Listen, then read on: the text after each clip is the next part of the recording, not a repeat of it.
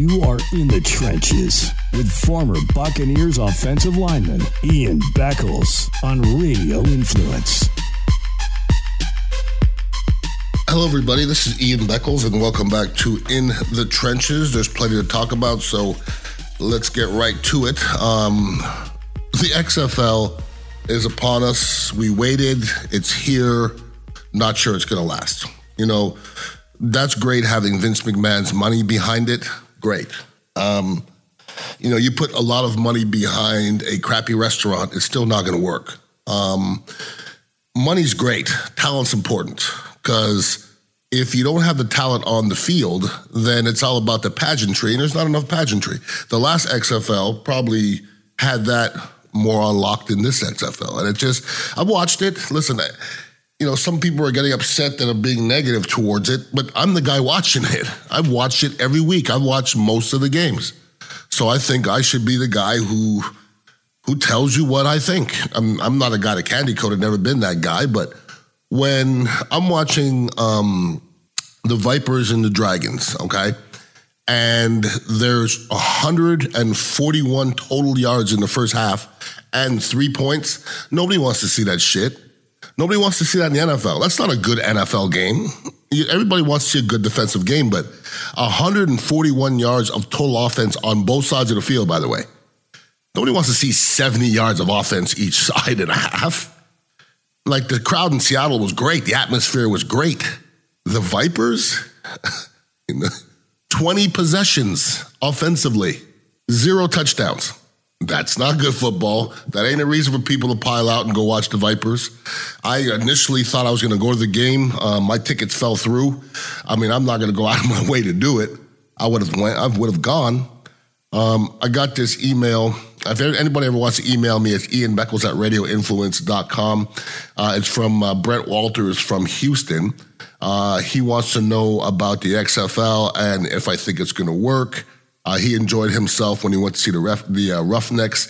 And he also asked about putting Kappa at right tackle and, bringing in Brandon Scherff from Washington. I don't know anything about Brandon Scherff from Washington. I'm not going to lie to you. I'm not the guy to sit and watch film. If I got paid, I would. It's not something I do. I haven't watched any Husky football, so I'm sure he's a good football player. Kappa played okay at right guard. You move the right tackle, he has to relearn. So why would you move Kappa? That doesn't make any sense. Keep him exactly where he is. Now, kind of blended it into the NFL, but let's go back to the XFL. Everybody was so excited about Quentin Flowers getting in the game. Much to everybody's dismay, him throwing a 2-yard interception touchdown. Been watching football for a long time. I'm not quite sure I've ever seen a quarterback throw a football and a defender catch the ball from 1.5 yards away. I've never seen. You've seen J.J. Watt intercept passes from the line of scrimmage, but he wasn't literally almost 2 feet from the quarterback. So that's what Quentin Flowers did. And it wasn't the prettiest thing in the world. Let me tell you what the XFL is doing well. Their review is awesome. Their review is, okay, we're going to review. And I literally put it on the clock. And it took 45 seconds to review it, get back on the field and play. Explanation, went up to the booth. Dean Blandino was talking about it. It was perfect. The NFL, you go get you a sandwich. You got plenty of time. They don't do it the right way. So if the one thing that the NFL needs to adopt is that from the XFL for sure. I guess there was rumors that the XFL was contacting Tim Tebow to get out there. Part of the problem is the quarterbacking. Listen, Tim Tebow's a great name. You want better quarterbacking, that's not the way I go. I go the guy who can throw the ball a little bit better than Tim Tebow. I don't know how old Tim Tebow is now, but I have a funny feeling when he's 50, people are still going to be bringing him up as a potential quarterback for whoever in what league. He won't die, that's for sure.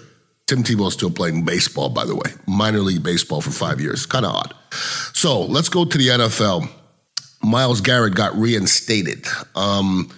Goodell, I thought, did the right thing. Myles Garrett, was a good person before he swung his helmet at Mason Rudolph. I gave my opinion afterwards. Everybody knows you shouldn't do that. I know you shouldn't do that. Everybody knows you shouldn't do that, as does Myles Garrett. I'm going to say this. If you've ever been into a fight, like a literal fight, you make bad decisions. I do, you do, everybody does. And he made a bad decision. Now, this whole N-word thing, whether Mason Rudolph said the N-word, I like to stay completely out of that. Don't care. I don't care. What do I care? If Mason Rudolph said the N-word, then Myles, that word polices itself better than any word on the planet, okay? If Mason Rudolph called Myles Garrett the N-word, first of all, Myles, you still can't swing your helmet at him and kill him or try to kill him, so it doesn't matter. If he did and Pouncey heard it, Pouncey would have backed away. That's just the way that word works. If my boy is in a club and fighting a black guy and I hear him use the N-word, I'll step back and you got to take care of yourself. That's the way that word works, okay? So don't worry about that word. The NFL shouldn't worry about it. I remember there was a time when the NFL wanted to ban the word. I go, shit, don't worry about that word. It polices itself, okay? So I don't care whether he said it or not. I really don't. And I think he should drop that. Because there's actually, I think Mason Rudolph, their lawyer is actually talking about suing Myles Garrett. And if he didn't say it, you know what? He should. If he didn't say it, there's only one problem. How do you prove it? Really, it's hard for either side to prove that. So I would completely drop that, to be honest with you. Jim Brown turns 84. If you know, I'm still too young to watch Jim Brown. I think I've seen every highlight because he didn't play for that long. He was fantastic when he played. Got a chance to meet him at the Barlow Gala. Was quite the gentleman. I showed my respect, as everybody who loves football should, to Jim Brown because he's one of the toughest son of bitches ever played the game. And then I moved on. But got to give love to Jim Brown for turning 84. And it's good to know that a football player who was a physical son of a bitch can turn 84. And he's still moving around. So good for him. The NFL still can't make enough money. They keep on acting like they give a shit about the football players, but we all know that's not true. They're all trying to make lots and lots and lots of money, which most companies do, okay. But most companies care about their players. So out of the side of their mouth, the NFL cares about concussions. They're going to do what they can to limit concussions, yet they want to add a football game to the season. Don't know how that's going to minimize concussions. It can't. The CBA is coming up. The 17 game is going to happen. I'm letting everybody know right now. There ain't no way the NFLPA has enough leverage to hold back 32 billionaires. It's impossible. And when it comes out to a work stoppage, which it might, 32 billionaires just sit on their hands. 32 billionaires can do what they want, okay? If you're a billionaire, you have the ability to lose $100 million and not trip, all right? If you're a 24-year-old football player with very little earning potential other than football, you'll sign some shit to play an extra game. That's the way it goes. So the owners have all the leverage. But it's going to be, if they do it, it's going to be a funny, messy thing. Do you just prorate that 17th game? How do the contracts work? What happened with people that had guaranteed money? How do you prorate that? So, it's not quite as smooth as everybody could just say, just add a game. It's not that easy. But it is going to bring back a lot of revenue, that is for sure. That's definitely not up for debate. The Combine's right around the corner. And everybody knows the Combine has been in Indianapolis forever. I don't remember it being anywhere else because it was in Indianapolis when I was at the Combine in 1989. I got a chance to drive an hour to the Combine. Everybody else gets to fly and hotels and stuff. I got to drive an hour to the Combine. It was a lot of fun. But the Combine has turned into a reality show. Everybody has on the sweet outfit, the sweet gear, the sweet shoes. And the NFL, once again, is finding ways to make money off the Combine. They actually switched it to prime time. The viewership's going to go up, obviously. And it's a whole different affair than when I played way back when. And this is how things are going to change. The NFL is making money off the Combine now, okay? So the NFL, the PA is going to see that, and it's going to come to a point where players are just going to say, I ain't going. Because for every Trevor Lawrence who doesn't need to go, or every Joe Burrow who doesn't need to go, or Tua or Chase Young. There's a bunch of people on the bottom of the roster that's going to benefit, but the dudes up top are going to stop going. It doesn't make sense. If you're Joe Burrow, why? Just go and show you're healthy. Answer some questions. Don't throw nothing. It's to a point now where it doesn't make any sense. As far as teams being represented, the LSU has 16 players. Michigan has 11, Ohio State 11, Alabama 10, and Georgia 10.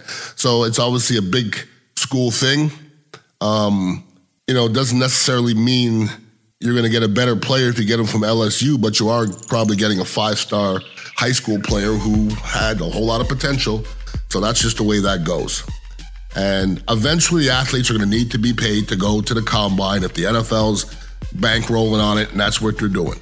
And the fact that they're putting it in prime time now, the city of Indianapolis has to be hurting a little bit, as far as their economy goes, because those drunk-ass coaches used to be at the bars in Indianapolis all night long, leaving all their money. And it's not even their money, it's the organization's money. They're going to lose a lot of that, okay? Either that or they're going to be hitting the bar a lot later. But don't be surprised if it moves from Indianapolis here real soon as well. I could just see that being in California or, heck, even here in Tampa. Indianapolis, you been there? Yeah, I'm good. If anybody ever wants to email me, it's ianbeckles@radioinfluence.com. Make sure you're listening to all the other podcasts as well at Ron and Ian Show, 95.3 FM and 6:20 AM, Monday through Friday, talking sports. But I appreciate you guys listening in. I'll be back next week for In the Trenches. We're talking more football. Have a wonderful week, and please be safe. Peace out. You have been In the Trenches with Ian Beckles on Radio Influence.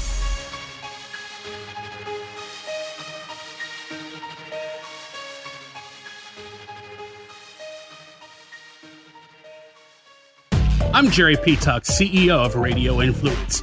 I just wanted to take a quick moment to say thank you for downloading and subscribing to this podcast. There are a lot of people behind the scenes here at Radio Influence that work hard to keep you entertained day in and day out. If you'd like to get involved and advertise on this program, or you have some show ideas that you'd like to see us add to the Radio Influence family, please email us at contact@radioinfluence.com. We all have crazy schedules, so the fact that you took time out of your busy day to let us entertain you for a while means a lot. Without you, the listeners, we wouldn't exist, so thank you again for downloading and subscribing to this show. Don't forget to check out radioinfluence.com to see what other shows we also have to offer. All of Radio Influence's programming can be found on Apple Podcasts, Stitcher, TuneIn Radio, Google Play, and of course, radioinfluence.com.